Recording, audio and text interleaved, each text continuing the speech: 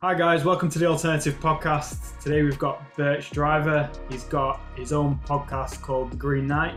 We'll leave all the details in the description. Birch, sorry. What?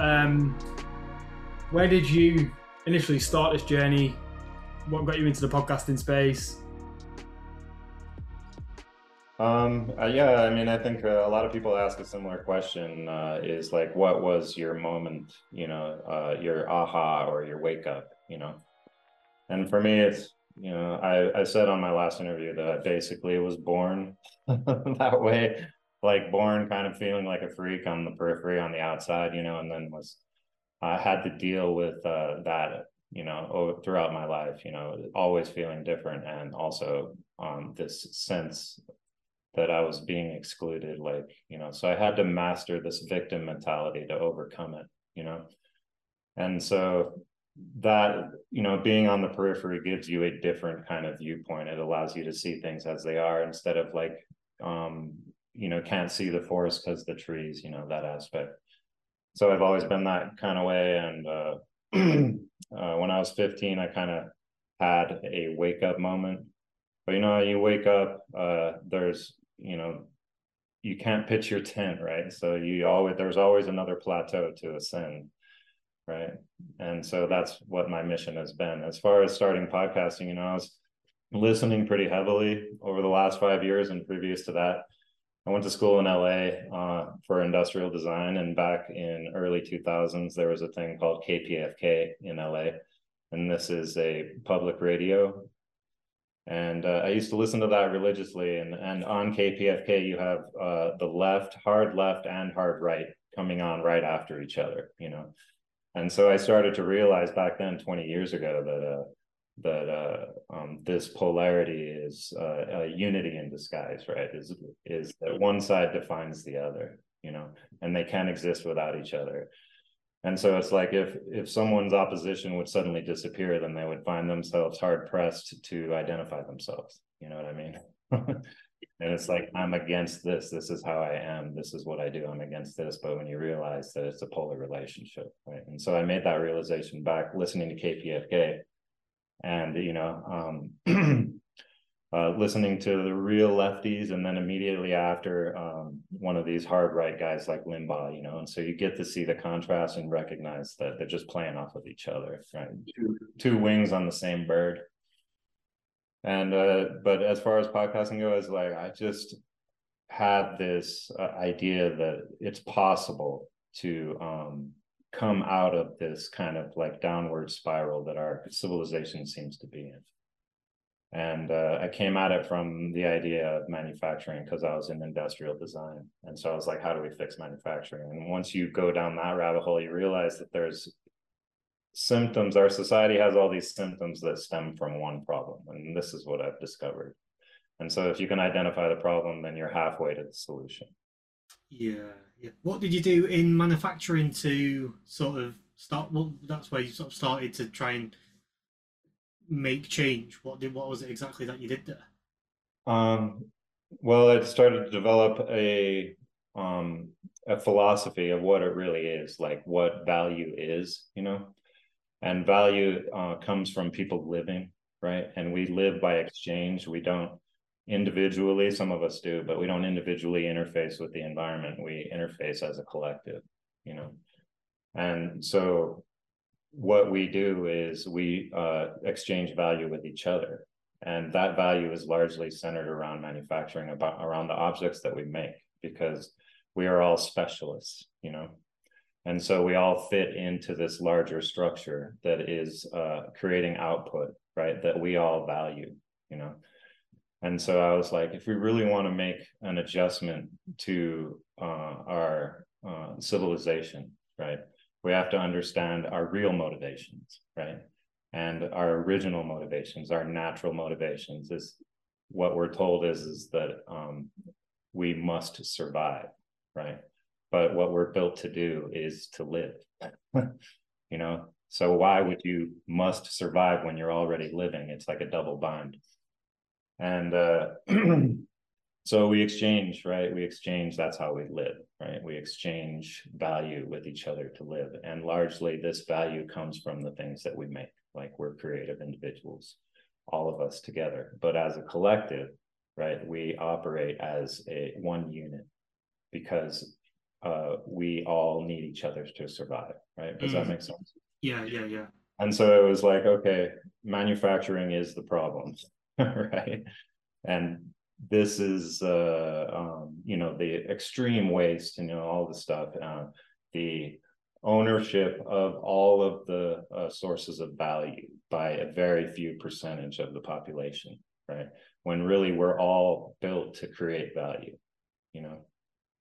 And so we've been removed from our own nature, which is to be creative, and we've kind of forgotten that we are creative, and instead we just consume. And the feedback that we give the designers of our culture, right, because it's not everyone, the only way we design our culture at the moment is the masses consume, right?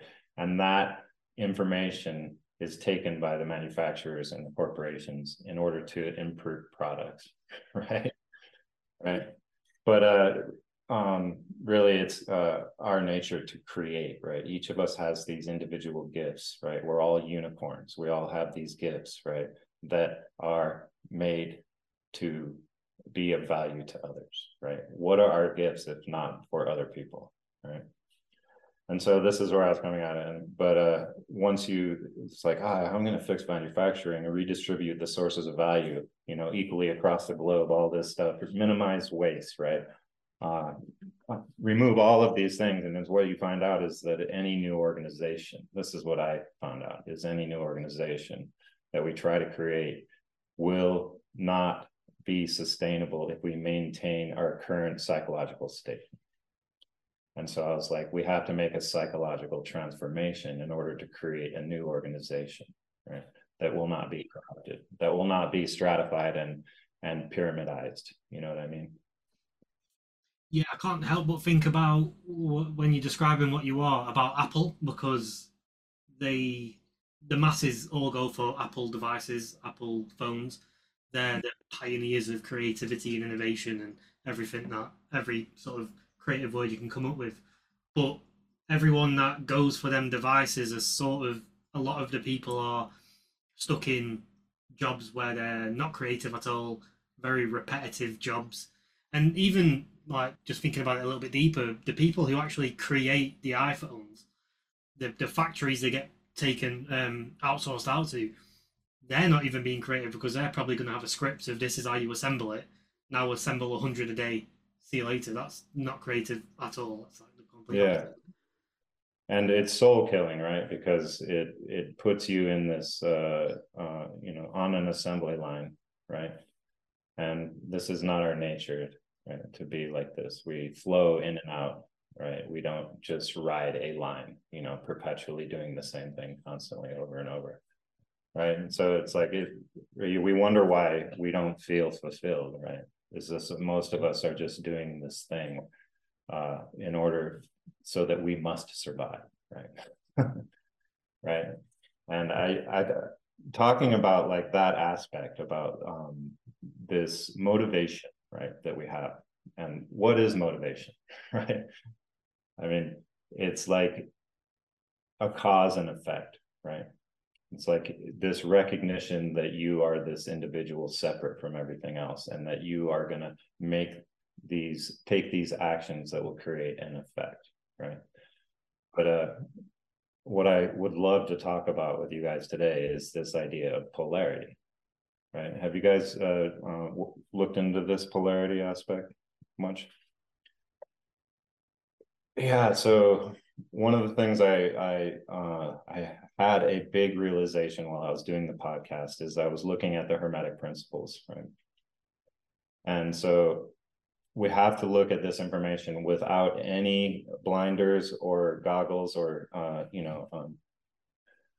preconceived notions about this, the Hermetic principles. And when you look at the Hermetic principles, you realize that it's the same information that Hinduism, Taoism, Buddhism, and Zen Buddhism are imparting, right?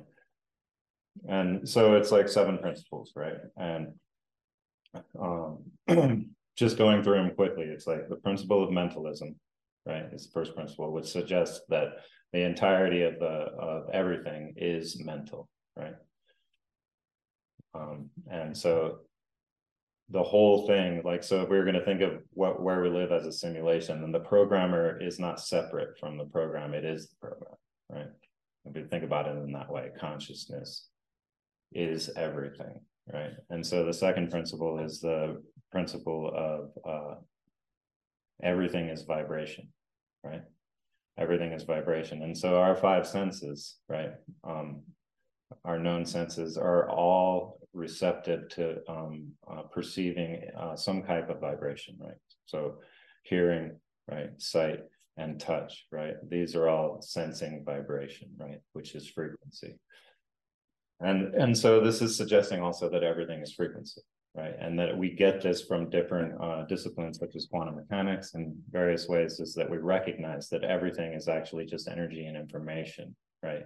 In the form of waves, right?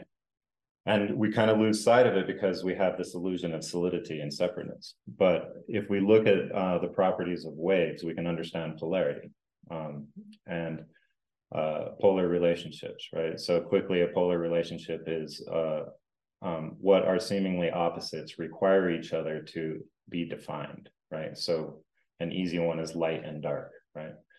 We wouldn't be able to comprehend what light is without the contrasting dark, right? And so they're undefinable by themselves. As a monopole, they're undefinable. So they are polar relationship that requires both sides in order to be defined. So it's like unity in disguise, right? And so we recognize that waves have this property, right? So if everything is frequency, waves have this property of polarity, which is that in every wave, there's a peak and a trough, right? And you can't have a wave without those two things. And so the peak and the trough is what actually defines the wave. So we can understand polarity in this way. And so polar relationships have these features, which is that they require each other to be defined, right? If you remove one, the other has no meaning, right? Does this make sense? And the other thing is that they arrive mutually, right? So all polar relationships, both poles arrive at the same time, you know? Does this make sense? Yeah, because you could look at it from the example of male and female, right?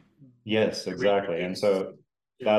that's the seventh principle, which is the principle of gender, right? Okay. And so so vibration correspondence, which is as above, so below, we've all heard this, right? Which is that the patterns, you can think about it macro and micro, that we see the same patterns on the macro scale as a micro scale. And there's all kinds of other ways that this we can recognize this as above, so below aspect, right? But that's one way to look at it. But the principle of polarity, right? And the principle of cause and effect. These are the fourth and the fifth principle. And so we were just discussing polarity, and then we recognize that all of the principles really, independent of the first one and the principle of correspondence, are polar relationships there, right? So male and female, right? You can't define one without the other. That's a polar relationship. And so this cause and effect one is what really, this is the one that I've really gotten into recently, is to understand this aspect, right? Which is cause and effect is a linear progression of time, right? Create a cause, get an effect, right? But this is a polar relationship, right? Cause and effect are not divisible, right? You cannot have a cause without an effect, and vice versa, right? So they define each other. And so the other defining aspect of a polar relationship is that they arrive mutually, right? And so this basically says that time is an illusion, right? That cause and effect arrive at the same time. So they're really, this illusion is just an artifact of having a awareness, right, in the spectrum of the totality that is the physical part, right? Right. And so when you start to think about this, you're like, okay, then that's why they say that all time exists at once, right? All eventualities exist at the same time. Yeah. Would you say it's similar to? I was watching something the other day, and it was measuring the pyramids in a certain metric, but then metrics didn't exist back in the Egyptian times. So how would they have been able to do? But would you put time in that same category as it's just another metric that we've just labeled something which doesn't actually exist? The same thing, the same way we measure anything. Centimeters and Yeah, millimeters don't actually yeah. exist. Yeah, and if you think about it like this, there really are no events because an event is a cause and then an effect, right? That happens at a time and a place, right? But if a cause and effect arrive mutually, then there can be no events. So we think about time as these higher dimensional aspects of the totality, right? Um, all we can't think about it in the same way if we go up a dimension, right? Like a hyperdimensional sphere, right? An extra dimensional sphere. It's impossible to consider it because we are a 3D consciousness. It's not impossible. It's just that when we try to conceptualize it, we are unable to, and we have to dance around it, you know? And that's what I would say in this discussion is that's what I like to say is that we are using conception to talk about the unfathomable, right? And so we recognize that it is a trap, right? Because we can't conceive, right? The whole what I'm trying to get at is let's begin with the end in mind, is that the solution, right, where our civilization proliferates and moves into the future, right,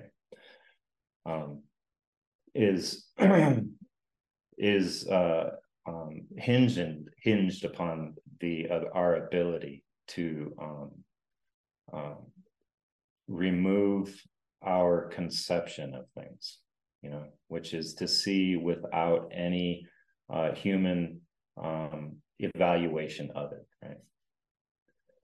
So so the objective is that's how we allow civilization to proliferate, because the alternative is a dead end, right? It's a repeating cycle that has a limit, right? And this is the cycle that we're on at the moment, right? And so we can break this cycle.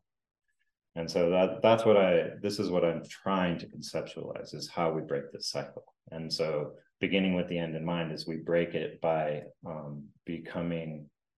recognizing that we don't exist, right? That we don't exist separate from the total, right? So all of our ideas about what it means to be an individual, right, are false.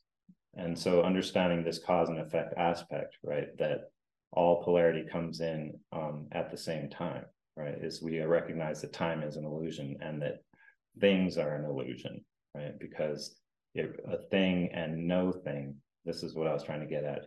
No thing, nothing, and thing are a polar relationship, right? How do you define thing without a space for it to be in? You know what I mean? And what is a space, right? How do you recognize emptiness without something there as not empty, you know?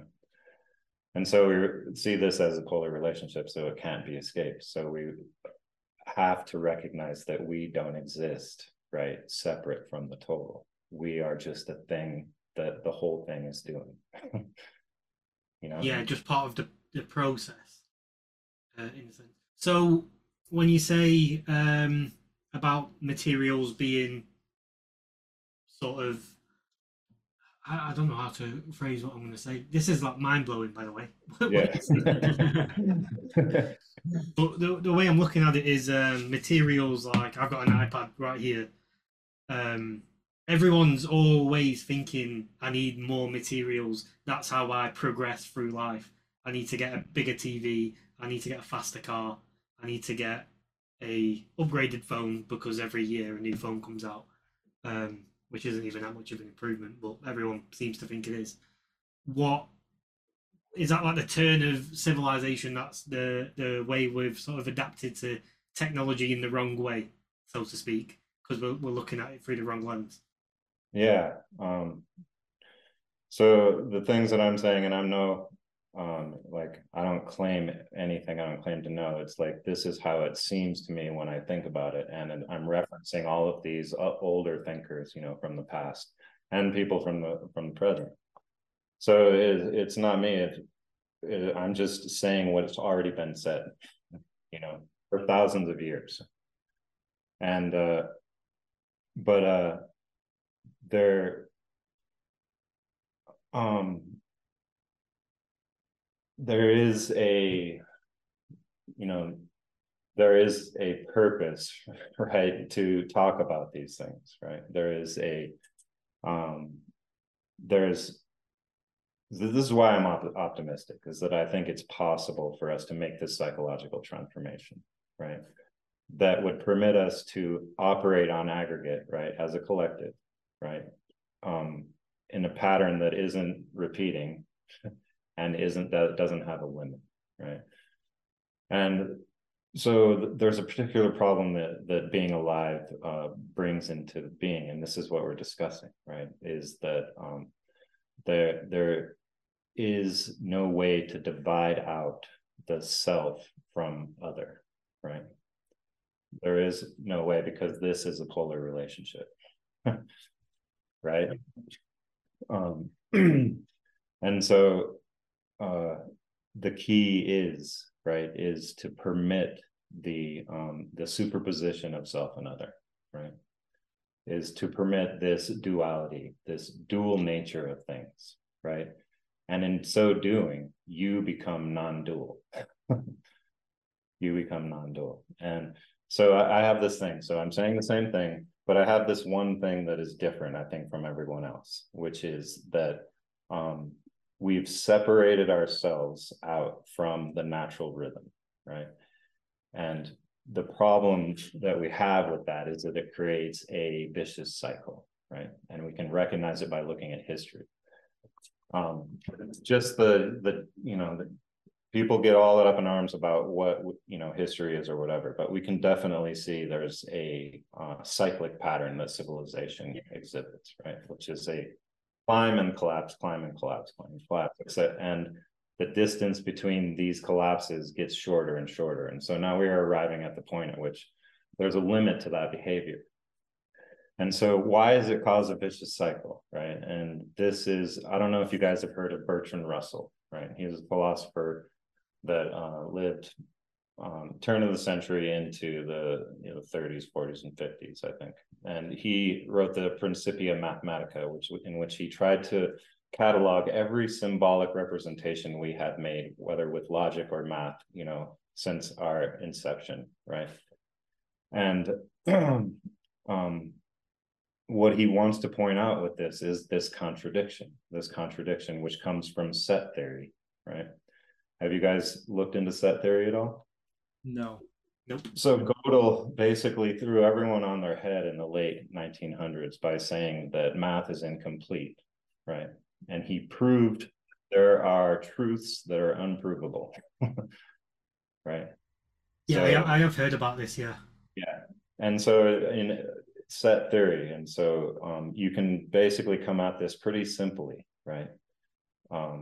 It's the problem of self-reference, right? Is that you will end up with contradiction, right? At a certain point, because you cannot remove yourself objectively from the totality. So you will, and this is why math is incomplete, why there are truths that will be unprovable, because we end up with this contradiction. And so I'm getting at how this vicious cycle is created. Yeah. Right? That's deep. That's super, super deep. Yeah. And so just to try to finish this thought, so this set theory. And so there's this, Bertrand Russell came up with this paradox, right? Where he says, imagine the set of all things, right? The set of all things that does not include itself, right? So it's everything, yeah, right? That does not include itself. And so when you, right, if that's the initial conditions, if that's the setup of the thought experiment, right? Then yourself are outside of the set of all things. But now you're qualified to become part of that set because you're outside of it, right? But you can't become a part of it because of the initial requirements of the set, right? So it's a contradiction. And this is the problem that we have with self-reference, is that self and other are a polar relationship, right? It's unity in disguise. You cannot divide yourself out from all other things. right? So based on maths being incomplete, will science, based on maths being incomplete, science, Yeah, it's like science a will thought never. experiment where we, as scientists, as investigators, are trying to find out what the world is. But every time we get real close, we realize that the world is us, right? That we can't have, there is no objective truth from an observer's point because you affect, you are connected to the whole thing, you know? So traditional physics and traditional science will never find the answer. Well, they keep looking, right? And this is the repeating of the pattern. This is the vicious cycle. And they force it on us, and they take these big concepts and they repackage them in a way that makes us confused about what they really mean. Like this non-locality Nobel Prize, right? This is what quantum mechanics says, that everything is entangled. And so what's happening locally is affected by everything in the fucking universe, right? There's no local reality, right? And so they package it in this way, and then suddenly everyone's like, are we living in a simulation? You know? And so it's not the way to think about it, right? It's just that everything, right? If we think about the universe, and all of these dudes were doing thought experiments, all of these quantum physicists and stuff, right? So think about the universe. Right? Time is an illusion, but in this spectrum of the totality where we are, right, it appears as if time passes. And so you can go back to the origin point of all things, right? You can just think about it. And that origin point is a singularity, right? Going down, down, down, down, down to the smallest scale, right? And so if you wanted to arrive at the center, right, go inside, go all the way in, and that's the center of everything, you know? And this is what we are, right? This is what we are. We are connected to the whole thing. And when we let go, when we stop insisting on a divided self, right, then we recognize that we don't exist, only the whole thing exists. And by doing this, we actually unlimit ourselves, right? Because an individual is limited, right? Become unlimited by becoming selfless. And when I say selfless, I don't mean like always working in service of others. I mean, actually no self, right? And so when you're in this mode, this is a meditative state. This is flow state. When you're in your highest potential, operating potential, and you fucking get a glimpse of yourself, you realize that you're not even there. And then once you have that, once you take that glimpse and you're like, oh, look how awesome I am, then everything collapses, right? And your potential is limited, right? And so it's this is the catch-22, is like let go, surrender, right? Stop acting like it's you. And then suddenly your capability is immeasurable. And so if we can all make this transformation, we can create an organization that can move into the future, right? That isn't a limit, right? That isn't a dead end, right? Yeah, and what me and Aaron have on the journey we've been on with our channel, what we've seen is more and more people recently are waking up, like a unique amount of people are waking up over the last 2 years, maybe. Um, so, do you think there's been a shift somewhere which has caused a mass awakening? Yeah, and I think the shift is it can be a trap, right? And this is what I recognize. Everyone's waking up to all of the shenanigans, right? And the wool being pulled over our eyes and all this stuff. But then, okay, so then you start pointing it out, and then everyone starts arguing about all the different ways and how it is, right? So we all realize we're getting fooled, right? And then on that plateau, we divide again, right? And so the whole truther community has been divided again, right? Based on these, incendiary topics that really aren't addressing the real issue, which is how do we prevent the dead end, right? How do we prevent the stub timeline, right? And so just getting back to this divided consciousness, right? So divided consciousness is the artificial rhythm, right? It separates you out from the natural rhythm, right? And it creates this pattern, right? On aggregate, our whole civilization. So we are a collective species, right? We are a collective species. And so if we're gonna if the human race is going to be available for consciousness, right, to have experiences in the future, right, then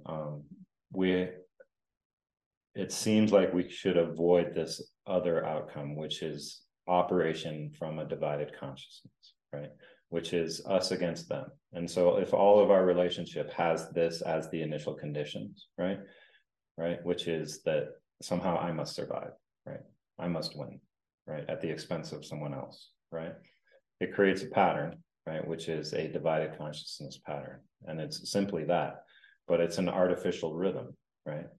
And so whenever you are operating in that space, right, of divided consciousness, where I am going to do this, I'm going to take this action and it's going to cause this effect, right, then you are operating from divided consciousness, right? And so that's a polar position. That is a perturbation of the collective psyche, right? In which if you're going to operate on one pole, it immediately creates the opposite pole, right? Polarity, right? Saying you are an individual separate from everything else creates a polarization, right? That must be balanced out, right? This is how the universe works. But this divided consciousness creates a separate rhythm, right, that operates independently from the natural rhythm.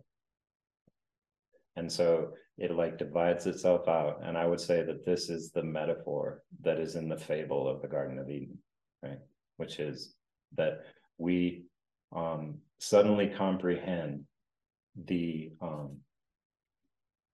we understand the nature of good and evil, right? That's eat from the fruit of the tree of knowledge of good and evil, knowledge of good and evil, right? And so this is a polarity, good and evil, right?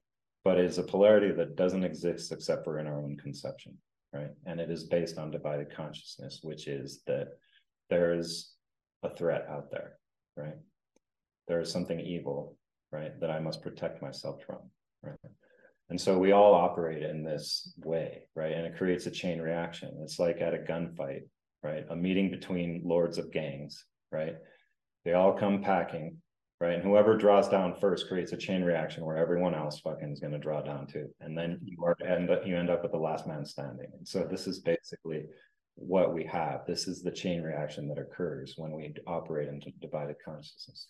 And so this is the different thing that I'm saying, that this is actually where we are now as a civilization, as a species, requires constant prodding and reinforcement, right? Because we would have naturally gone back to a state of homeostasis with the environment and just be chilling, you know, we'd just be rolling right now. But we have to be constantly maintained in a state of fear, right? In a state of threat in order to continue on this divided path, which has a limit, right? But the thing is that the more we are divided, right, as we move forward from industrialization, we become more and more fractured, more and more atomized. And like just the last 3 years, the hardest atomization that we've had yet, where just people walking past you are a threat to you, you know? And so there's a curious fucking symptom of this behavior and it is our technology, right? And the irony is, what is the message of our technology, right? This comes from McLuhan. The medium is the message. And this is what I talk about in my podcast, right? Is understanding what the medium, our technology is the mediums, right? What is the message of the medium? And what McLuhan says is the message is the medium. The medium is the message. And so all of our technology, despite us being divided, right? Only tells us that we are more and more interdependent, more and more interdependent. The more radical innovation that we take, the more interdependent we are. And so the more divided we are, the more interdependent we become. And it becomes this massive contradiction that you have to have cognitive dissonance to be able to operate under, right? Do you see this in our surroundings right now? Crazy contradictions everywhere, right? People on the left having to hold two opposite things in their mind at the same time, and yet still not seeing that they contradict each other, you know. On the right too, I would say both sides are just as full, right? I think free speech is a prime example, because the right will claim free speech when it's something they want to express, But if it goes against what they want, then they will say, "Oh, we need regulations in place to prevent that." And then the left will do the exact same to the right. So they Yeah, both contradict each other. exactly. And you'll see the big flip-flop from the last 20 years. 2004, the right wanted to censor the left for criticizing the government about war in the Middle East, right?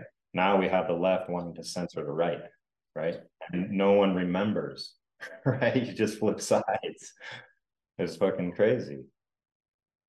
But so just to finish what I was saying, which is that it's this, if we hold in our minds this division, right, this divided consciousness mindset, then in all of our relationships, it creates a pattern, right? On aggregate, over time, millions of interactions, it creates a pattern if everyone's operating from this positioning, right? Which is that you're separate and you must survive, you know?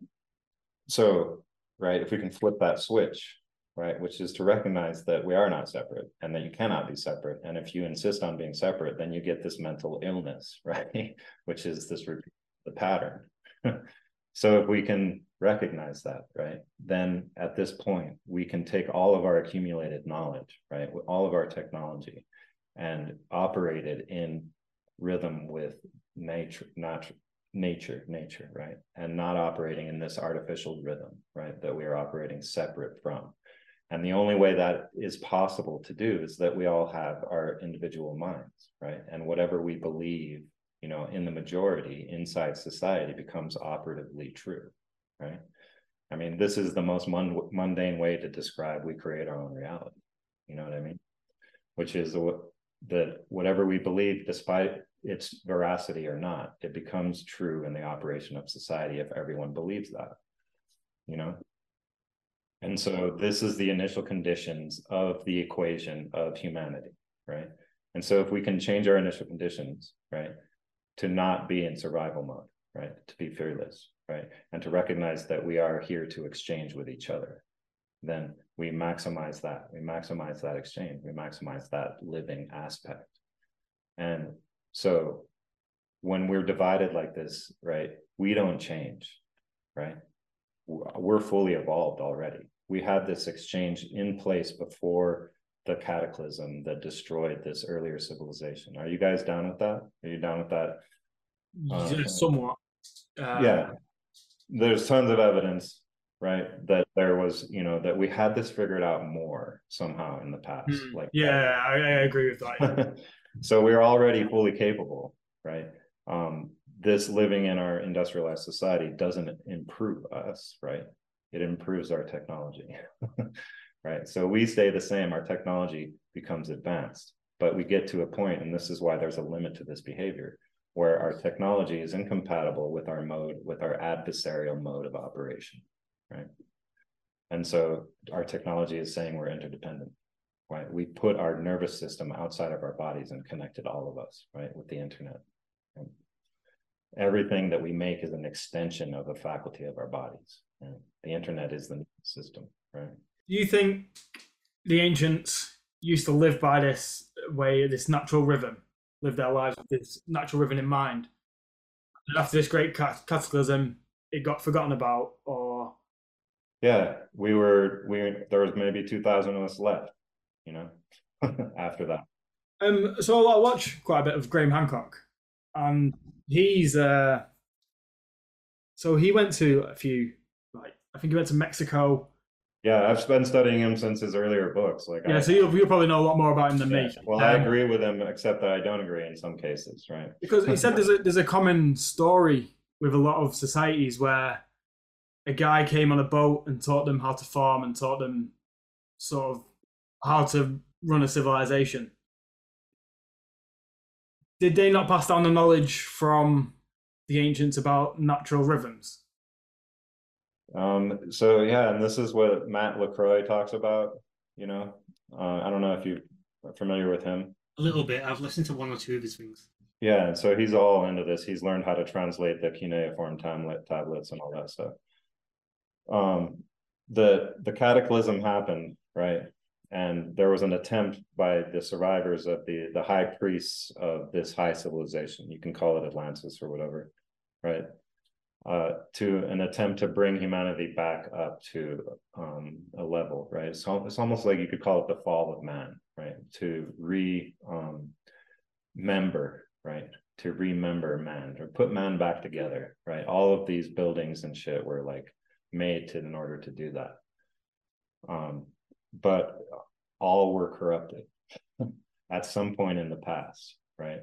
And this is like, anyone listening, like, I'm not saying anything for sure, this is just what it seems like. But if you look at the history of the Mayans, right, they have this hummingbird god that comes in, right, and changes everything, right? This guy that comes from the south, and that's when they start doing all this fucked up shit, right? And so previous to that, all of these buildings are way older than we give them credit for, right? And you can see that they're more advanced on the bottom, right? And they turn into basically stacked rocks on the top, right? So there's like a degradation, right, over time of, yeah, so that we had this knowledge, we forgot it, and a little bit is survived here and there, right? And for me, it's like one of the things that survives is like Taoism, right, which is the I Ching, right? This is like teaching you the knowledge that the previous civilization had, right? But it's you know, it's, I would say that it's been 8,000 years plus, right? And Lao Tzu, whatever, 6,000 years ago, right? It's been saying this shit, but it hasn't had an impact, right? We're still operating in this same mode. So the time is now, right? The urgency is here. But when you look at it from the standpoint of all timelines exist simultaneously, right? What's special about this one? Like, why is this special? Why is consciousness interested in this? Why does it appear to be like there's these other races, you know, taking a look at what's happening here? You know, that's the way it appears. I'm not going to say anything yay or nay about that.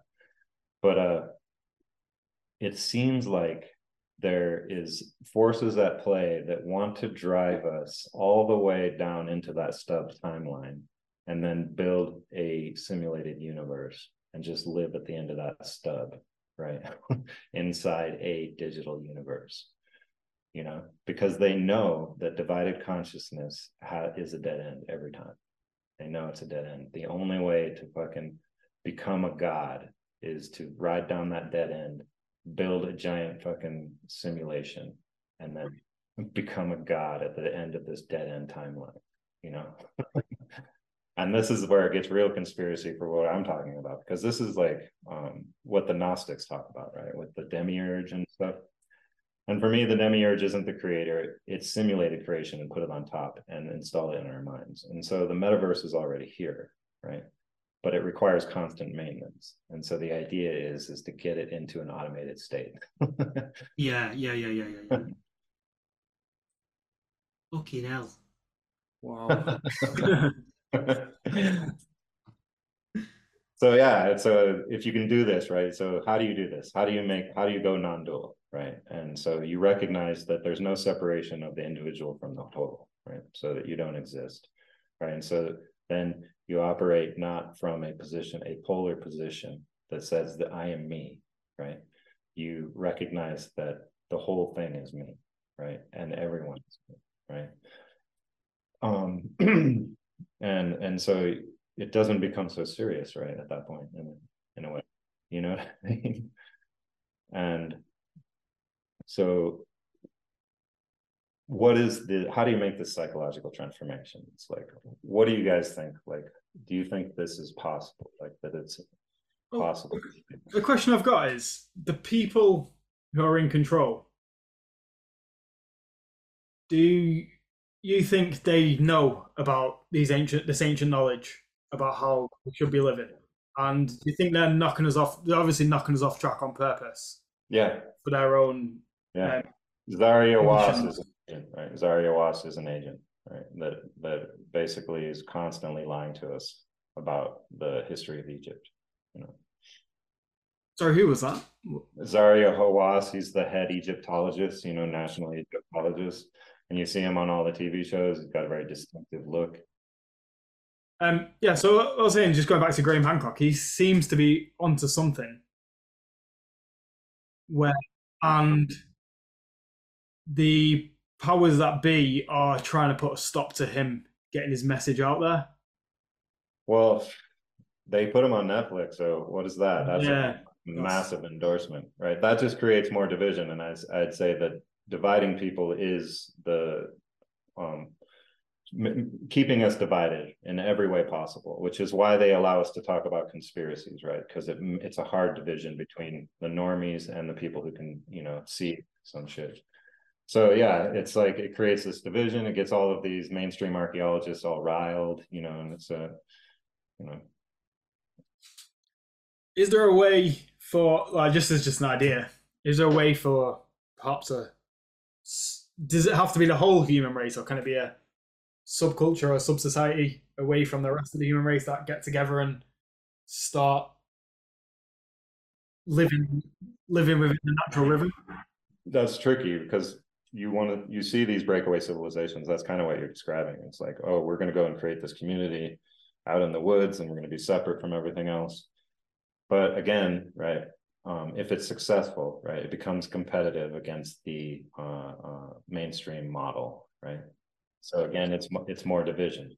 Any breakaway civilization must be prepared to add everyone because it's all of us. It's all of us. You asked what we think about, like, if it's possible for everyone to sort of break off. I honestly, and I would like to hear your opinion on it, because I find it really hard to believe that it's possible. Because, for example, my awakening, I was looking into conspiracies throughout my teens, got older and sort of went off conspiracies a little bit and fell into the trap of life, I guess, where it's get a job, you need money, you need financial freedom, and you need a house, and then you need kids. It's sort of like the loop that you're talking about. Most people fall into it. But because I looked into them conspiracies and I always had that curiosity and that questioning of life itself and what is life and the deeper meaning of life, after a few conversations from doing the alternative channel, it was quite fast for me to progress from who I was to being sort of fully awakened. But then when I look at someone else who's not gone through any of the stuff that I conversations or watched any videos on what I've watched or been exposed to any of the information I have, they're in, say, corporate jobs where they're a slave to the system and they're making good money. They're making really good money, and what they think they've got fulfillment out of, where they think fulfillment is, that's what they're sort of living. I find it really hard for that person to even give the time of day to a conversation like we're having today, let alone become fully awakened. They wouldn't even want to. It would be, in their mind, it would be a waste of time to even sit down and have this conversation, which we're having. Yeah, and so we live in a material reductionist viewpoint. Like that's the primary viewpoint, right, of our, of the world, right? Is that we are our bodies and that we die and we're gone forever, right? And that this existence is about, just having, you're supposed to, like, this is what we're told, like, just have the best life possible, right? But yeah, and that's fine. There's nothing fucking wrong with that. And you can't do shit for them. If they, it's crazy how hearing something can somehow plant the seed, right? And then it grows and there's no going back, right? Once you can see, you can't unsee it, And so it's just like that character in The Matrix who he's like, I want, security and I want a fucking badass steak, right? It's like, I don't want to live fucking in the wasteland, And it's like, if I hear what you're saying and somewhere on the inside, I know you're right, but then I will be outcast, and so I won't be able to, exchange for my living. So the idea behind what I'm talking about is to reestablish this sacred exchange that exists, because this is what we do. This is our nature, right? First is to create value, right? This is what all of our faculties are made for. And the lie is that our nature is to make sure we survive. But that's a double bind, right? That's a double bind. And so that's why it creates this like this what I've been referring to, which is this repeating cycle, this Groundhog Day. And so it's like that's it. It's like they make sure that the threat of not surviving is always on the horizon, you know, and that in society, even now, when largely we're not in danger, right? Our lives, largely for the most part, we're not in danger, but we walk around like our status is our life, when the only thing in danger is our status, right? Not our life, right? And so we're fighting everyone for status, right? And this is what creates the repeated pattern, because it stratifies immediately the structure of society, and the top echelon will try to maintain their control over it for as long as possible. And so they set up all these institutions in order to maintain the status quo, right? It sounds bitter when you start saying it like this, but this is how it works. As soon, if it's an adversarial mode of operation, it stratifies society instantly, right? That's what happens. And it doesn't select, right? This idea about social Darwinism, right? It doesn't select for better, right? It only selects for psychopath, right? Which is that have no fucking empathy, right? And no remorse about being ruthless, you know? And so we are already fully evolved, right? We don't need to, there's no natural selection need occur, right? We are already fully capable of doing this because we did it before, you know? We've done it before. And so it's like, it's when you go to meditate, like meditation is important in order to get this feeling, right? This dissolving of the sense of self, right? That's what meditation is. But when you set out to say that you're going to meditate because it's important, right? Then that is a will-driven activity. And so you've divided yourself up, right? So when you're operating in society, like when you realize that you don't exist, right? It doesn't mean that you stop cognizing, right? It just means that you open up space in your awareness for the new to come in, right? And so when the self dissolves, you are open. One is open for inspiration from the totality, which another way of saying is divine inspiration. And so all of this stuff is awesome. Being here is awesome. Doing the things that we do is fucking awesome. This is the interesting place to be, right? Let's make it operate as it is intended to operate, right? Whereas instead of in a divided consciousness, we get this, we're on a fucking, almost like we have a parasite, right? Where we're being driven to build this machine furiously, right? And so the only way to kill the parasite, right, is that we cannot say that, look, the system's fucked up, I see a problem, I'm going to address it, right? That is just more will acting in a divided space, right? Divided conscious space, which creates a perturbation, right? Which immediately creates the opposite. And so you're just cycling the wheel of karma. I would say that the reason that we are on this wheel of karma is because we've chosen to separate ourselves out from the natural rhythm, right? And so we can get off, but it's not an individual thing, right? We get off together.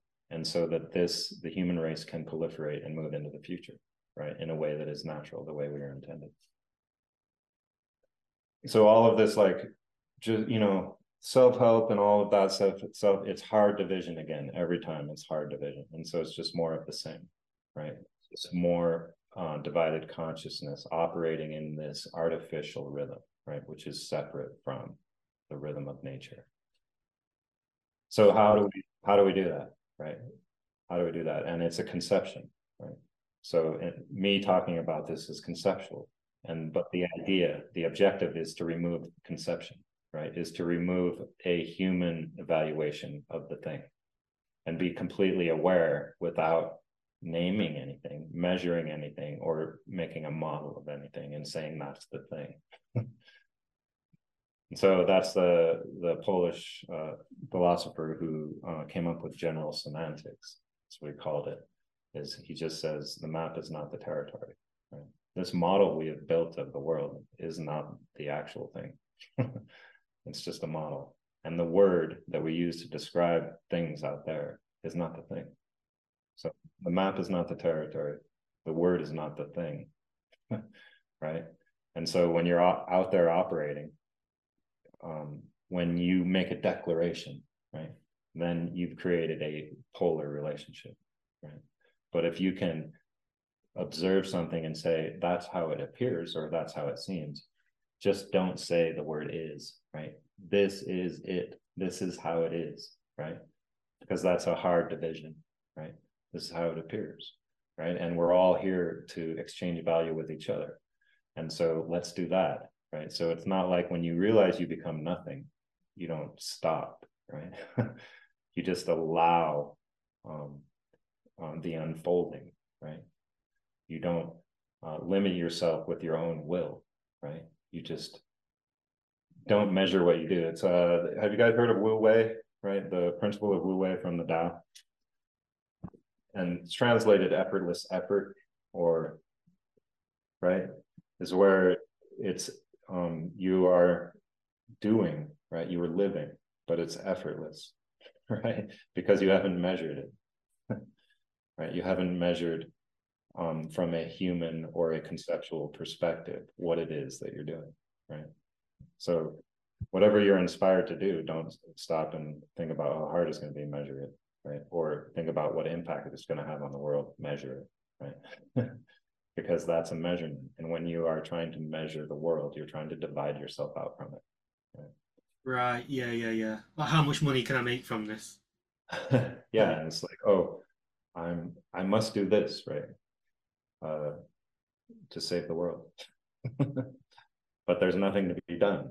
And that's the thing. That's the trick. That's what makes this so hard, right? Is that we're already we're already fully evolved. And so when these new agers talk about shifting timelines, there's some truth to that, right? There's some truth to that, because all timelines exist simultaneously, right?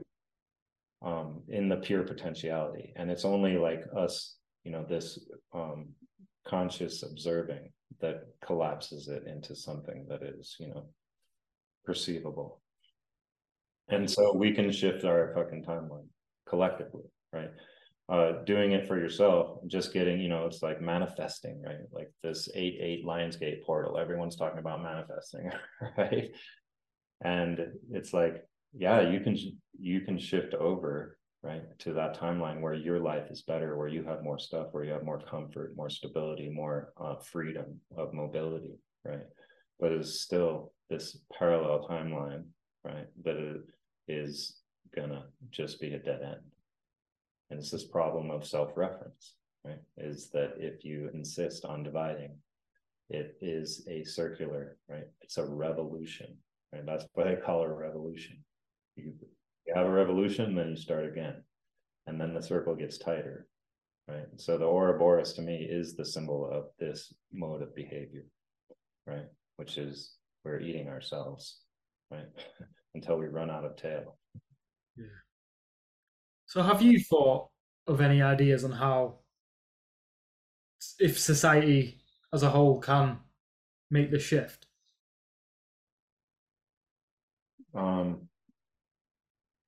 Yeah, first we talk about it, right? And then if it's possible for these words to spark some kind of realization, right? And so it's first realized, right? And a lot of people are realized, right? I would probably include myself in that, but not actualized, right? Because I can see all this shit, but I still, if what you say is the case, then your life should be awesome, right? But I'm right. It's that thing that Krishnamurti says, is that it's no measure of mental health to be well adjusted to a profoundly sick society, And so, and that's what kind of traps us here. And that's why I get upset with guys like Jordan Peterson who say, clean your room, right? He's like, stop trying to fucking save the world. Get your own shit together first. Well, get my own shit together. Now I'm well adjusted. I don't need to save the world. It's all good for me, And so this is a individualized perception of the world that it's all about me, right? but it's all about everything. Yeah.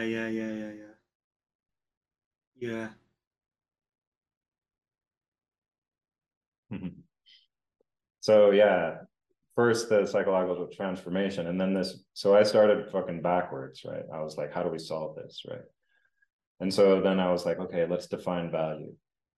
What is value, right? And original value starts from being alive, right? Which is that there are certain things that are necessity to continue to live, right? And we can see that in our current society, all of those things are controlled, right? So everything that we require to survive has been stockpiled and taken control over, right? And that's not the way it should be, right? We don't earn a living, we live, you know. So the idea that I have is to reestablish the sacred exchange that is already in place, that is our nature, right? That removes this extraction of our life's blood from the exchange against our will, right? And so it's just pure exchange.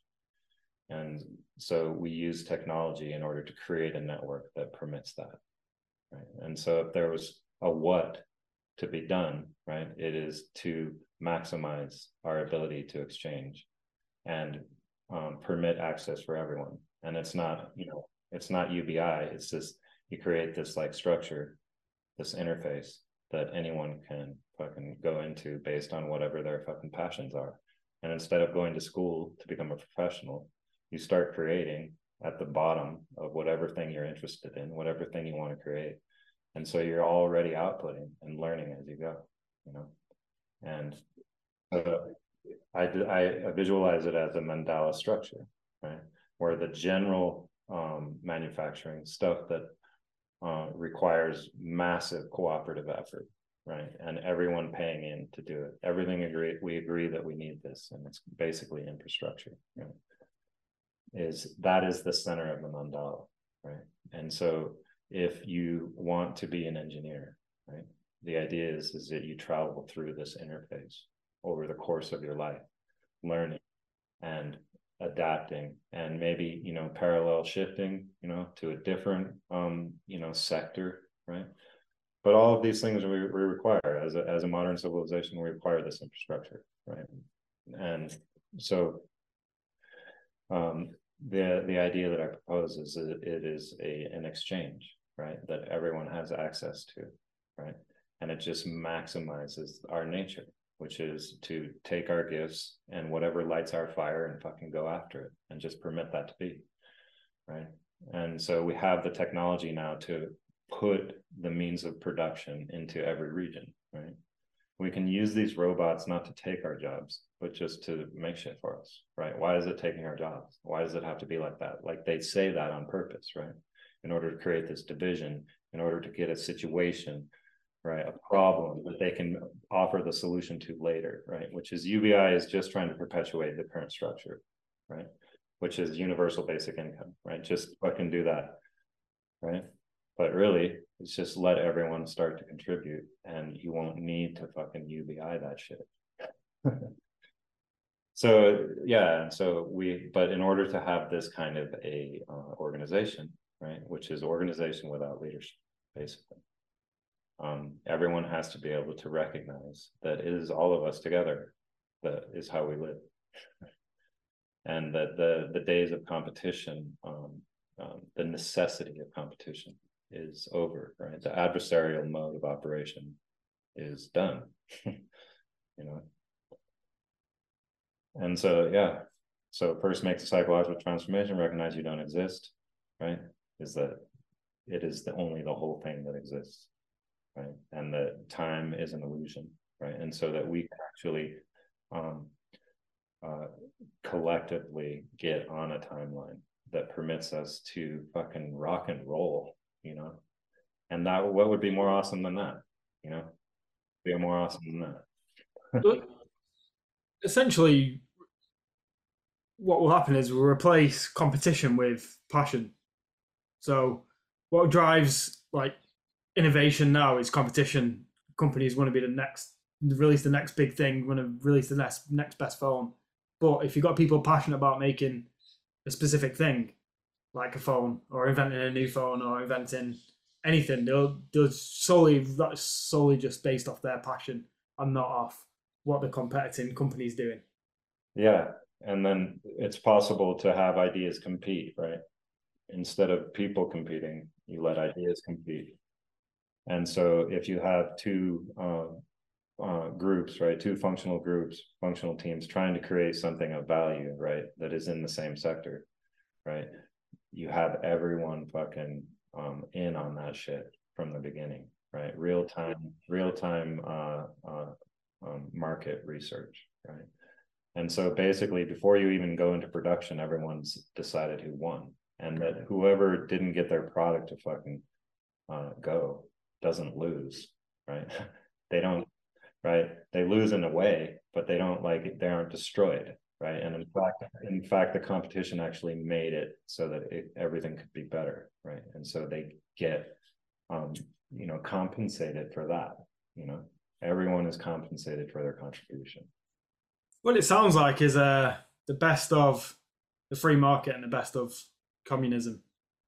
Well, we have to these words are, you know, they are designed to trigger and to create these images in our minds. But I would challenge everyone to think about technology in this way: is that the only reason it exists is because thousands of generations lived, right? And without those thousands of generations having lived, we wouldn't have this technology.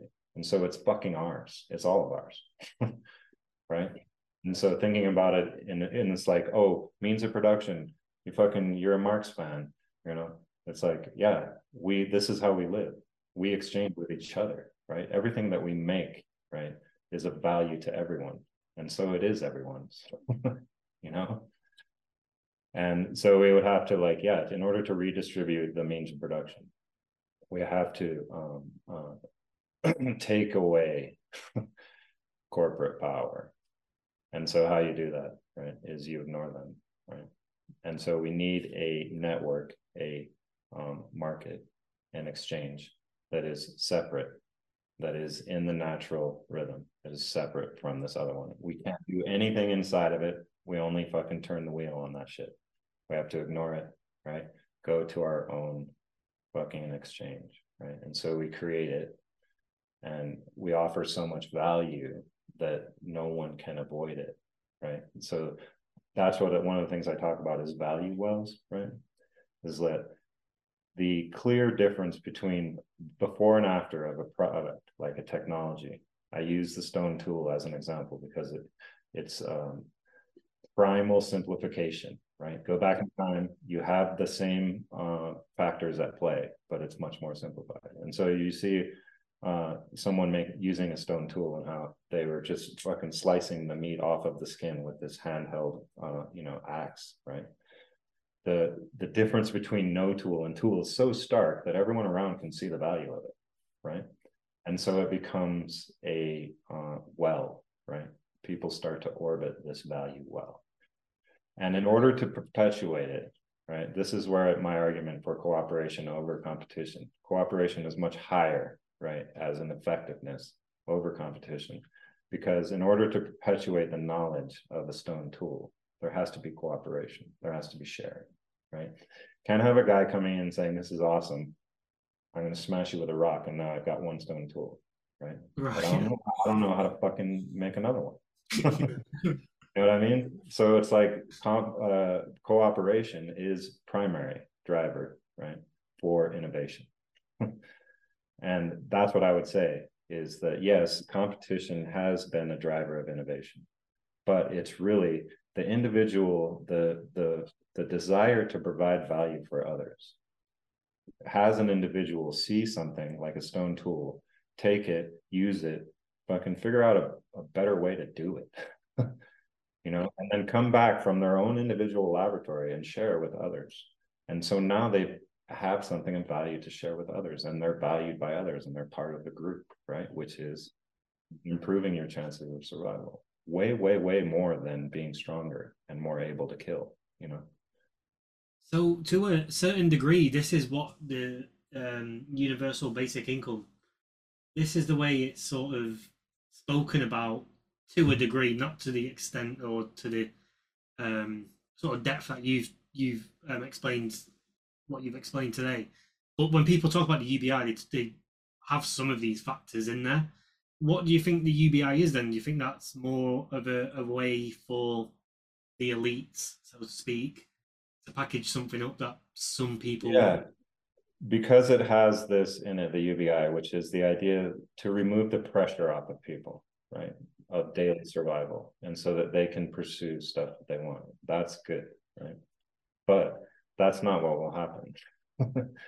Right, the more prevalent behavior will just be this is free money, right? And so the idea of like there's no fulfillment in this kind of thing, right? There's no grinding of these love of creation gears inside with that kind of thing, you know what I mean? And so it's not a fulfilling thing, right? Yeah, you could give someone UBI and they can go and pursue whatever the fuck they want, right? But they really want to, right, be compensated for what they've given to others, right? And so you can make it in that way where there's no barring of anyone from the sacred exchange that I am talking about, right? And so if you allow anyone to go after whatever gets their fire lit, right, that's fulfilling, right? And then they can start being compensated for the activity that they're doing in that sector. Yeah. So flicking back to when we were talking about ancient civilizations, would you say they had a similar setup there? Obviously, far more advanced in the way we're going to be thinking about it. But do you think the actual setup was similar in that situation? Well, they definitely had some kind of, it's like I'm not sure. We're definitely terrestrial, whether or not we've been interfered with, which we definitely have, and I don't know how, but in some way we've been interfered with. And but there was technology available back then that we can't even think about. We don't even know how to think about, right? And so every time we were like, how did they build the pyramids, and we try to think about it from our own fucking standpoint, we realize that it's impossible. We can't do it. So there's something there that they had, right? Some kind of technology that was far more advanced, right, than anything we have. And it made it so that living, right, it's basically, you could think of it as like, how would it be if free energy was a thing, right? And it would release the pressure on everything almost immediately, and so a whole different structure would be created, right? And I actually think that, yeah, free energy is a thing, right? The vacuum is not empty, it's just teeming with juice, right? And we can just take it from there, no problem. But yeah, I think in some aspects, these ancient civilizations, what they were able to do with stone, right, says that they had something figured out that we can't even think of at the moment. And it's because we aren't thinking of it in the right way, right? And so you could call this a spirit science, right? And so material reductionism takes out the spirit aspect, right? And if we were going to move forward in science, we have to include that in, right? And so I think if we had a better understanding of what this is, right, which probably includes that it's all one thing, right, and that all of that, and that all of this energy is available, and that we actually make it really fucking easy, right? And so, yeah, I think definitely the ancient civilizations had something, and there is ruins of cities that don't have walls, right? And so that just shows, right, that there's these large scale habitation sites that were not in need of protecting themselves. Yeah, because they weren't run in a state of fear, because how we're run today is everyone's scared, and therefore we look to our government for security. And so there was no thought of that. So there was no need to build a wall, right? I think in our current conception, my kind of thinking, someone like would say, oh, you're naive. It's people are always going to be bastards, and I think that's true, right? If we are operating in this mode, Right? Yeah, exactly. I agree. Yeah. But if we aren't, then it's not the case, right? There's no need for enforcement, right? In this kind of a structure. Yeah, because if you look at the reason why people are bastards today, it's either ego led, greed. It's one of these sort of values which, if they were to sort of fix their mindset, they could alleviate a lot of these values which aren't necessarily needed. Like holding your ego at the forefront of everything you do isn't actually required. If we were to go down this route, being greedy wouldn't be required because it's all sort of shared. It's all over the place for you. But a lot of the crime and the crap that you see today is sort of led by these values, which has been put in place by the system that we live in. Yeah, I think they started to have to build walls when they had a surplus, right, of grain, right? It wasn't the lack of grain that created a need for protection. It was a surplus, you know. So thinking about it in that way, that the laws that we create, right, demand that there be something for the law to be in place for, right? And so it creates, right, what it's trying to enforce. Yeah, it's like the war on drugs, right? Yeah. And so in this, artificial law, right, this made up law, man's law or whatever, it creates, right? It's another way to think about it is that government is paid protection, right? Just like the mob, right? Yeah. And so there's no reason to pay them if there's no threat. And so they're the threat. We maintain the threat. And so that makes sure that this pattern continues. Right? It completely stops when you stop defending your identity, defending your psychological sense of self. How important, or I don't know what your experience is with it, with all of this anyway, but how important or how much could it help if the use of psychedelics was a little bit more free? Mm. Yeah, I'm actually working on that a lot right now. I've started a microdosing company for psilocybin, and I'd been microdosing a little bit, but so I think it's really, really important because it basically allows you to let go of that need to protect, right? And so I noticed it right away, like the feeling. I just took one when I first started taking these. We're just putting them in little gel caps, right? 125 milligrams. And there's a lot of different strains and stuff, but we found this one. But I took one, and I'm a footballer, right? And I play soccer every week. And I stepped out on the pitch that day and was just like, I own this place, and I didn't even give a fuck. Right. And normally it's like when you receive the ball, all this stuff's going through your mind, it's like you will be of two minds and you'll mess it up, right? You'll be like pass, dribble, shoot, and you do all three things at once, mess it up, whatever. But I just walked on that pitch and I didn't care, But then once I get out there and start receiving the ball, I also again don't care what's happening. And so in that way, I was able to just score at will, and so you become aware of the motion of the game at a slower scale, right? When you let go of this need to perform, Yeah, because you're letting go of the potential risks of things that could go wrong. You're alleviating. Looking like a fool or or whatever, And so I noticed it right away with athletics, right? And so yeah, I think it's a really, really important to break off this crust, right, over our eyes, right, that don't permit us to see. And it's not necessary all the time. I'm not advocating take it forever like SSRIs, the way they have people on this shit. But the idea is to get to a whole perception without any external, right? Yeah, I was going to say, how long have you been microdosing for, and is it something you do for a long period of time? And once you come off it, are the effects like permanent after that? Yeah, and so they can become permanent. And so I've been doing it for a while. Probably I did it 2 years ago for a while, and then I stopped. But I've been doing it because we started this company. Um, and it's difficult because it's still illegal, mostly federally everywhere. There's only a few states here that, so it's like it's hard to talk about. But I think it's really important.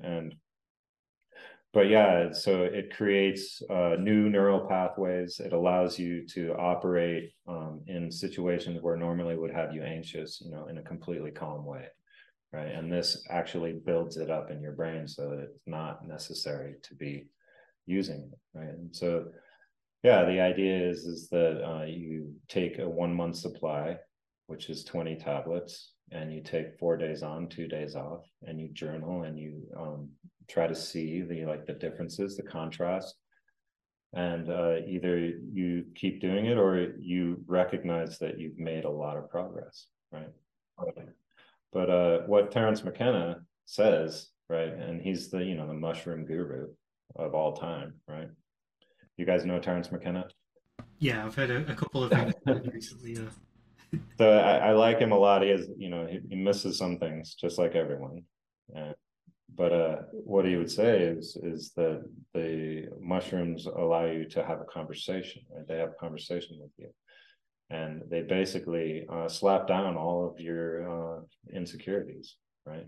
And so allow you to realize that your insecurities are, your attempt to protect who you think you are, your identity or your sense of self, and that it's not necessary. Yeah, because which is completely artificial.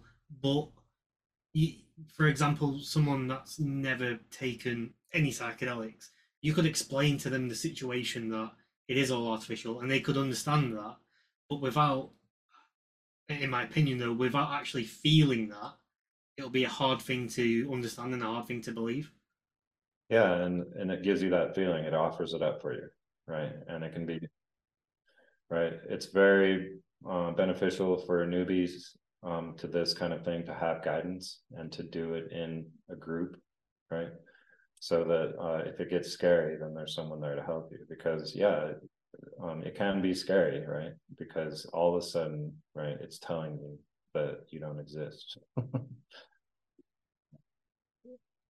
But it's very illuminating. And so, yeah, McKenna says, you take a heroic dose one time, and it's like 1,000 hours of therapy. Heroic dose. How much is a 5 grams. Right. 5 grams. Okay. Yeah. Yeah, because I've also I don't know what your opinions are on cannabis, but I've heard a lot of people who take don't smoke it recreationally. They smoke it because it sets them straight. It tells them a few things that aren't sort of aligned right in whatever it is they are feeling like they should be aligned in. Yeah. Cannabis can be it's a little bit more gentle maybe than mushrooms, right? And it's a different kind of spirit behind it, but yeah, definitely. I think for someone who's chronic, who's been smoking it since they were 15, you can reach a threshold where you could be done with marijuana, where it's not necessary anymore, and it actually it shines a light on yourself, right? And so that's why it's a good introductory for people, for this mind altering aspect. And that's again why it gets really scary, because it's like you have to be accountable, right? And I think marijuana really does make you accountable, I mean, you'll see people get in fights and then they'll do a bong rip or something, and then someone will come back later and apologize, after sitting there all stoned thinking about it, right? Well, yeah, you see the. I guess this leads on to another question, but you can see the difference there between weed and alcohol, which everyone always sort of compares the two. But what are your thoughts around alcohol and? Well, yeah, what are your thoughts around alcohol as we're talking about Yeah, I mean, there's a reason it's, you know, it's legal, right? They like it. It's the effect that it gives people, which is it's a depressive quality, right? It taxes you, makes you tired. It fucks with your organs. You know, it feels good at first, right? And it makes you feel all like, you know, socializing and, you know, having a good time. That's all great and everything. But yeah, I wouldn't. I don't think it's good, right? I think it's not good. Yeah. Yeah, I think from the conversation we've been having today and also other conversations as well, me and Aaron both quit alcohol at the start of this year. So January the 1st, we said bye bye to Cool. alcohol. And then we've been having these conversations with people like the one we've had today. And yeah, like you can highlight all of the negative parts of alcohol, which are quite easy just to list off just like that. But one thing I'm noticing recently is like what we've said today about finding yourself within the mix of everyone, and everyone is you. Every time someone drinks alcohol, that pushes them so far away from even coming close to being able to find sort of the true spirit of life, what we've been discussing today. And it's escapism in the sense that, oh yeah, I've worked all week, so I need to relax and go and escape. But it's escapism on a whole nother level that no one really talks about, is that it completely cuts you off from your spiritual self and from spirituality as a whole. Yeah, because what I find is that the next day is when it comes in, right? Is that you're beating yourself up, right? And that is when you're in conflict with yourself, that's again hard division, right? That's hard divided consciousness, right? And so it creates that cycle every time you drink, you know. Yeah. So yeah, it's not a good one, and I've enjoyed it very much, you know, over my life, and I've stopped drinking it too. And what you find is that you can get into that social state that you feel on alcohol without it, you know. It's just at the beginning you don't get this hard contrast of difference, right? It's a slow build, right? And so 6 weeks of going clean, right, feels way better than a half pint of Jim Beam. Yeah. Yeah. But you can get that, right? It takes 6 weeks to get that feeling. You got to be clear for 6 weeks. And then all of a sudden you're like, man, I feel light. I don't need it to talk to people. In fact, I'm way more social and I can pull shit out of my brain way better, you know, having a conversation, you know. And what you're saying actually makes sense. Yeah. Yeah, it makes sense. Like, you know, weed, whatever. That's the big joke about weed. It's like, oh, I wrote down the best idea. And then you wake up in the morning and it's like, you know, whatever, something to name, right?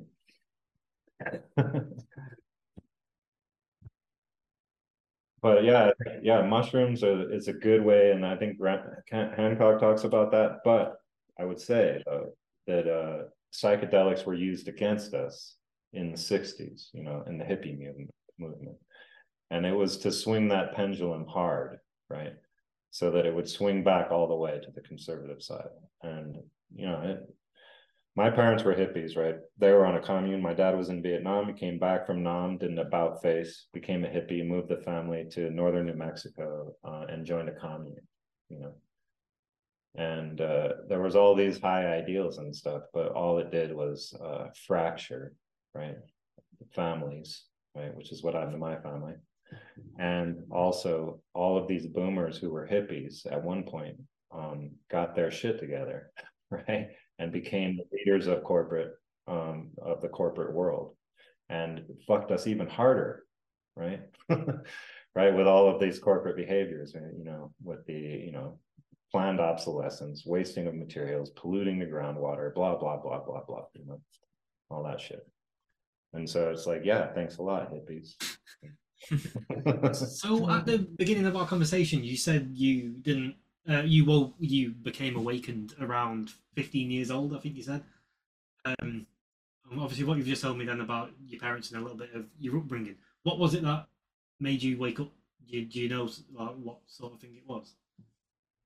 um I was smoking weed, but it wasn't that. Although that did help me a lot because you get a different perspective, right? And you realize things with marijuana, right, that make you, it seems like you can see more than other people who are like, it's the, you know, devil weed, right? Might have had something to do with it, but I just stopped trying to get approval, right, from my friend group, right? And so I stopped trying in every way, right? And I realized after I did that my relationships were much more real, you know, and that everyone wasn't my friend, you know. And so I stopped, you know, like trying to like I started wearing just like ratty clothes, and you know, it's like I'm not packaging myself at all. You know, it's like it's me, right? You get me, right? I'm not gonna try to like create a package for y'all, right, with a shitty interior, you know? And so that was one of the main things I did at that point. I was like, I just stopped trying to like fit into the friend group. One thing you mentioned at the start of the podcast is you had to deal with victimization when you was younger. What do you think about society today where it seems that victimhood is being celebrated somewhat? Yeah, it's hard identification. So being a victim or being an aggressor are the same thing, right? You're identified, right? Right. You're identified, you know, with this alpha mentality, like I'm better than anyone, I'm awesome, right? And this is why I'm awesome, right? As with a victim mentality, it's the same thing. This is why everyone rejects me, right? This is because it's who I am, right? And so it becomes an ego definition, just like the other side, right, of the bully, right? The bully is the same thing. And It's so the polarization again, isn't it? Yeah. So again, it's hard division, right? It's identifying yourself, right? And so this is what we have, right, in the modern discussion, right, which makes it so you have to tiptoe around everything. You can't say shit. You can't criticize it, or you're a bigot, right? When you want to say that it's like all this hard division is actually what creates more problems, you know? So yeah, the victim mentality is the same as the bully mentality. It's the same thing. Yeah, that's a really important point, actually. The other thing as well, what you were saying is what about sort of the way that you woke up. If you look at what we were discussing earlier on how if we can see other people, like if we can see it happening, the Great Awakening where everyone wakes up. There was that book. I've not read it, but I can tell what it is from the title. The monk that sold his Ferrari, I think it was called. There might be enough people who could be sort of pioneers that the way stuff's going, people in the corporates who are high up are sort of getting squeezed dry in their role. They more and more people might break their seal and decide, do you know what, I've had enough. The money's irrelevant, doesn't actually mean anything, because that's something I guess people come to a realization of. They could be pioneers and role models for a lot of other people in corporate settings or in any other settings. To be fair, it doesn't really just go down to corporates, but I guess it's another thing that you mentioned as well. It's having these discussions and giving those people a voice as well. Was something I had a conversation with Aaron about a long time ago, because we're doing this channel and talking to all sorts of people. I never want to shy away from talking to anyone or ever thinking that the channel's ever going to get so big that we can't talk to certain people because they don't fit our criteria. We need to be giving everyone a voice because everyone's got reasons behind what it is they're doing, and more people need to. More people. Yeah, and on that note, thank you for bringing me on the show. This has been like amazing. So I don't know. Do you want to plug your? Because you just said you've opened a business as well. Do you want to plug any links that you have, and we can put them all in the description? So I in my podcast, right? It's a kind of a book on tape, so it's a series, right? And so you listen to it from the beginning to the end. And at the near the end, I'm still putting up interviews that I do, and I'm working on, you know, like another one right now. But I on my YouTube channel, I realized that the psychological transformation is what is required, and I discovered that when you do qigong, right? You can trick yourself into getting into a meditative state, right, without intending to do so. And so I was like, oh man, this is so cool, because I actually felt the silence, you know, I heard the silence, right? And this is when you're connected to the whole thing, right? And your sense of self disappears. And so I was like, all right, I'm just going to show people how to do Qigong, because that's a clear way to feel this, right? That's just one way to feel it. Mushrooms is one way, right? But that's like a full jump start, you know, like with heavy power, right? But with Qigong, it's actually just bathing your body in energy slowly, right? And then you get to this, when having a relationship with your body, right? You get to this point where you can hear the silence, right? And so I do all these videos on how to do Qigong, and I call this Stand Together. It's just at Birch Driver on YouTube, but I was like, we stand together, because the foundation of Qigong is this standing, where you stand in horse stance and you straighten your spine and you hold your hands out like you're hugging a tree, you know, and you change to the 3 positions. And that's the foundation of Qigong. Like if you only did that, that would be enough, right? And so it's like a physical meditation. You're just standing there, right? And you get up to 20 minutes and your legs are shaking and your arms are shaking, you know, when you're first starting.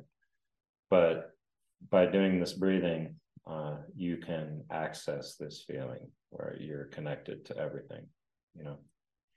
And so I started doing that on YouTube. And so at Birch Driver on YouTube. And so if you go to the bottom of the videos, there's 3 Qigong instructional videos, the video list. And then if you just go, I'm going live periodically. I've been taking a break because I've been going through some shit, but periodically I go live where I basically just stand and you stand with me, right? And then having created that space, right, in our minds, I just start talking about stuff. So I have like 99 videos on there where I'm talking about all the things we're talking about here. And then so my podcast is greennight.green, right? And you can find it on any platform. So whatever, you know, you use to listen, you can search for Green Knight, all lowercase, all one word. And in that, I discuss how we can, you know, if it's possible, right, to arrive at a solution. And then talking about all of these things, you know, in order to get a different perspective on everything that we think we already know, you know. I used to listen to Alan Watts a long time ago, and I hear everything he says. And I listened to him the other day, and I was like, oh my God, I hear it. Like I can see it so much more now. And he's talking about this polarity, right? Which is how he's talking about Zen Buddhism and how a Zen teacher is always fucking with his students, you know. And it's to teach them this thing. It's like one student asks, Master, do you believe in God? And he says, well, if you do, then I don't. He says, if you don't, then I do, right? And so he's illustrating this point about a human evaluation of things will create an opposite, right? Will immediately create an opposite, right? And so that's it, right? And so as you let go, right, surrender your sense of self, then you are open to the totality. And so that's what I was getting at. But you can see me, I started this 3 years ago, and I started with McLuhan because I wanted people to understand what technology is, what it does to us, you know. So Marshall McLuhan and Bucky Fuller, all my heroes, right? So I discussed that, and then I moved forward talking about various things to arrive at this, what we were discussing today, which is basically is that we've divided ourselves out from the natural rhythm, and it has a cyclic repeating pattern that has a limit, right? And so we're arriving at that limit. And so we can actually go at this point and proliferate and move into the future in such an awesome way, right? With all of our combined knowledge, right? Or, right, we can permit us to be slowly put into a machine, you know, in which case, whatever it is that is like prodding us to do this behavior gets to become a god. And so we don't want that, right? It's either self-destruction or a repeat cycle inside a machine, right? Repeat this loop in a simulated environment for all time and forever, right? Is that what you see with? I'm going to use Elon Musk as an example because of Neuralink. what Neuralink, the fact that Yeah, he's yeah, created. yeah. I think he's a lifetime actor who's his job is to do that, right? But he's obviously, yeah, I get he's an actor, but he's also the pioneer in speeding up the process of whoever it is that's controlling him, getting full reign and becoming the god that they want to be. Yeah, yeah. And so everything that he does, right, this purchasing of Twitter and all of that stuff is all part of the program. I mean, you look at him; he's quite a polarizing character, right? He Yeah, causes more division. but also look at his ideas though, like for real, right? Okay. It seems like he knows something that we don't know. We'll just keep that in the beginning of what I'm about to say. But okay, if we want to alleviate the difficulty that we're having, do we build tunnels? No. If we want to fix what's going on Earth, do we go to Mars? Fuck no, right? It's like that's already abandoning, right? What does he know that we don't know? If we want to create zero emission energy, are batteries the thing? No, that's so fucking retarded, you know? It's like an electric supercar is not a solution. Batteries are not a solution. Batteries are fucking stupid as fuck if you really think about it. Just turning mountains into fucking pits, right? Lithium, right? And they have to be charged by nuclear or coal. You know? And they don't last. And now you've got 900 pounds of batteries, that can't be disposed of. All of his ideas are dumb, stupid. So how is it that he's where he's at? And it's PayPal, right? They fucking made all that money, made billions and billions of dollars. But it's like that's his one good idea. But yeah, and then like everyone was saying, he's also doing a Neuralink, which is just detaching people from themselves completely. Because that's if you've mentioned multiple times about technology today, what we've got and how problematic it is. He's saying, do you know what? Let's get all of that and actually just infuse it into our bodies. That will just create full detachment from self. Yeah, and it will remove this independent laboratory that each of us have, which is where we create value for others. And so if everyone's connected, nothing new, it stops innovation in its tracks because one mind doesn't get a chance to go off on its own. The day Neuralink gets rolled out, is that the day people stop becoming human? I think it's definitely closer and closer. I would say that on this wheel of karma, every cycle, we get closer to losing our souls, right? And we will just be these, flesh bots, walking around. So, what happens to the people who opt out of the Neuralink and they decide to go on a more natural path? Yeah, we have to have that option available. So I'm not against technology. I'm just against that of the integration of becoming cyborgs, right? Because that will remove like the unimind or the hive mind aspect is not our nature, right? And does it make sense when I say that if there's just one mind, then there's no possibility of anything fresh coming into being because it's all available to everyone at the same time.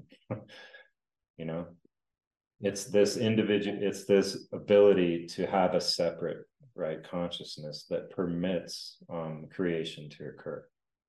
It would just totally stop creation. Everything would become stagnant, static, right, at its current level. And yeah, we would stop being human for sure, in the definition that we are creative creatures. Yeah, because you can kind of see it now anyway with AI and ChatGPT. Everyone's already stopped thinking and just Yeah, asking the questions to the bot. So another guy that I really like is Amit Goswami, and he is a PhD physicist, theoretical physicist, and he's the spiritual physicist, right? And he's from I have a degree in physics, and I read his book in when I was getting my degree, and then I should have been studying for my finals, but I was like, I found his book next to the book I was trying to check out at the library, and it's all The Self-Aware Universe, Amit Goswami, PhD. And so I was like, oh yes. And so, but I rediscovered him later, and what he says about AI is like, it's very true, right? Is that it can only reference the past, right? So, and it does not have this access to divine inspiration, which is letting go of the past, right? To allow the new to enter. We only have that. AI can only reference the past. And so it cannot take over. It cannot replace us. It does not have the ability to access source. You know, it will never be able to. It can only take what's already been done, right? And modify it. And so that is extremely limited. But we can take AI, right? And use it as a tool. Right? We should all have our own fucking AI tool with us at all time that doesn't call home, that only gets on the internet when you tell it to, and it fucking is your personal assistant. So all of the combined knowledge of humanity is at your fingertips, right? It's like, oh, how do I build a circuit? This is how you do it. You see it in your heads-up display, right? Fucking your guy told you. And so it's a force multiplier for 100,000 times, right? And so if we comprehended that the mediums that we create are an extension of us, they're ours, and it's not a threat to us. It will be a threat, right?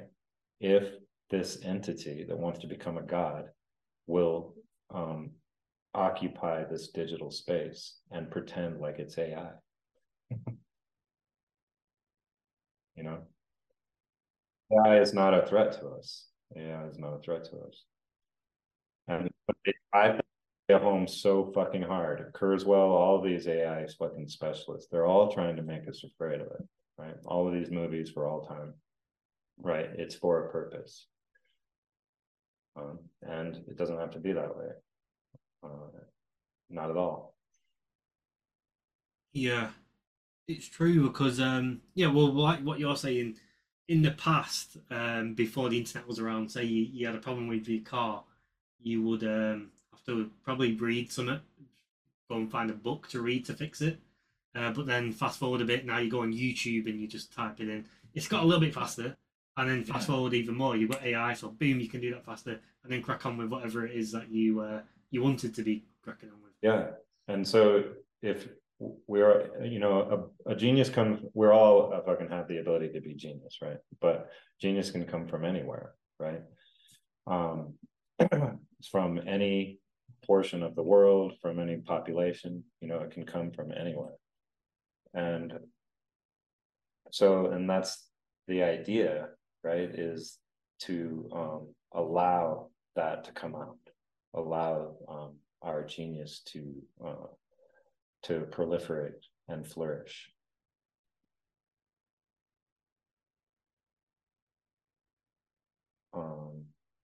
Yeah, but so yeah, so I think it's possible, right? It's very possible for us to make this turnaround, you know, and who knows, right?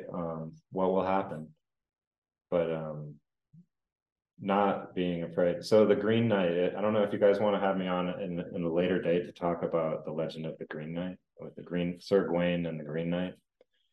Are you guys familiar with that myth? No, but that would be cool to have you on again to talk about that.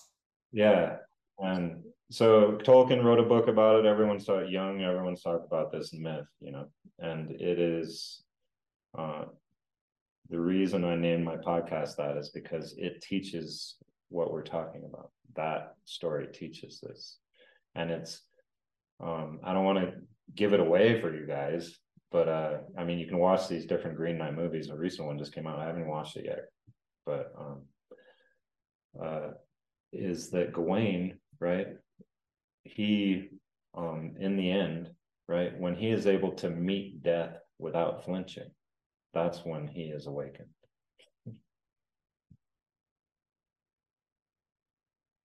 And so, yeah, being afraid of that makes you allowing your surrendering, right, your life is really realizing that you don't exist, right? And so what is there to be afraid of? You know, and so in that moment, Gawain becomes awakened when he is able to meet certain death without flinching. Yeah, because there was something that I read or listened to, it was this week or last week, about the Egyptians, on how they used to say, or one of the, I think it was Egyptians, but one of the old cultures was death is probably the best thing, the best achievement anyone could ever accomplish with their life is dying. Yeah, Bukowski says something. He was like, if you are chosen, if it chooses you, then you will do it, right? Until you die. Right. And so if you are an artist and your art chooses you, that you will be compelled to do this, right? Until you die. And that's a gift. Yeah. No, I would absolutely love to have you on again. I think the conversation we've had today has been mind blowing, but it's been quite. I don't know what the word is. It's opened my mind massively, and just made me look at everything with from a completely different perspective. I really enjoyed it. And so once you get that perspective, you can't go back. Yeah, that's how I feel now. Like I'm never going to be able to look at anything the same again. Yeah. Which is a good thing, because that's the whole point of the journey that we're on, is to open our minds and try and understand things from a different perspective. Yeah. So, I mean, so if anyone is out there, like, who is listening to this and wants and has, like, you know, has kind of killed it in their life, like, meaning in the standard model sense, like they have a lot of resources and they want to do something that's meaningful, right? Then, hello, this is meaningful, right? This is how you do it. All charity is perpetuation of the system. I would say 99.9% rich people give back, but it just perpetuates the status quo, right? And it's just like recycling. I've said this from day one with recycling, is that it is how hipsters get into heaven, right? But it doesn't do a goddamn thing, right? And it just allows us to think we're doing our part, you know? Yeah. That's such a funny quote, how hipsters get into. But so yeah, so it's like, if we can come together, right? So we build this network, right? First, we build an interface that shows how we're connected to all of ourselves, right? Right. We build a fractal interface that shows the human network all in one thing, right? So we become what we behold, right? And in this interface, we are able to exchange with others, and everyone comes in. And it is the sacred exchange. This is what we're built to do. So if we want to do something that has an impact, right, on our future, right, we do it collectively, and we do it for each other, right? And we recognize that we're all unicorns, right? We are individuals, right? But we can only exist in relation to others, right? In relationship with others. And that all of us have these gifts, right? We're born with these unique gifts, and it's all different, every single one of us, right? But all of these gifts, when they come into actualization, make other people's lives better, right? So this is our mode of operation. This is what we do. This is our nature. Our nature is to do this, right? This is what we're made to do. And so we just offer ourselves the place, the location, right? In order for this to happen, right? Which is the exchange, right? We recognize that we exchange in order to live, that we don't live as an individual in a vacuum, right? We can't live without providing value to others, and vice versa. And so it's very possible, right? It's very, very, very possible. All we have to do is plant this seed of the network, right? And the value will attract. So, right, if y'all are on board, right, and I'm not saying you're on board with my idea. This is just something that I've been able to see and point out. Right? I want to be able to live a fulfilled life. This is what my fucking gifts have allowed me to do. Right? This is what I'm passionate about, which is this seeing of the truths that cannot be proven. Right. And so, yeah, I just wanted to end it on that. It's like that it's possible, you guys, that it's so fucking possible. But anything we do to try to patch this sinking ship is just more on the sinking vessel, right? We have to get rid of it, but we need a network in order to land on when we all jump ship. And so that's what I say, is that we play like we're playing hearts and we're going to shoot the moon. We all know we have all the fucking cards, right? We're going to take all the suits, but we keep that a secret, right? Until we all fucking are going to take all the hearts, right? We're going to take all the suits and we're going to shoot the moon, right? We keep it a secret and then we shoot the fucking moon and there's nothing they can do about it. Nothing they can do. Because I don't know if you've ever played hearts, but once you reach a certain threshold and you're shooting the moon, no one can stop you. You're going to take all those tricks no matter what. No one can stop you. You know? Yeah. No, this is important, and first of all, thank you for coming on, and we definitely want you back on again, because I've got a lot to process from this conversation. Shit tons to process, actually. And I need to process it because I've got some questions that I want to ask you, but I don't want to ask them you until I fully process what the hell's just happened today. I think it's going to take me a good few days to sort of process everything. Yeah. I'll have to give this another watch as well. For sure. Yeah, and I love that. I love that because I know that you will come to the nuggets that are important, right? When you're processing this. And these are the nuggets that need to be ground down, you know. And what you've done is great, because you've shared this with us too, who we have conversations with people regularly. So once we've processed this, we'll be able to pass these nuggets on to the next person. And hopefully that will just keep going and going and going. And then we can start, the more people have these discussions, we talked about it in the chat, and the more people have these discussions, it snowball effects. And before you know it, we're heading somewhere great. Yeah, and then we reach the threshold of the 100th monkey. Have you heard of the 100th monkey effect? Nope. So in Japan, the researchers were studying the macaques. Oh yeah, we have heard this. Yeah, right.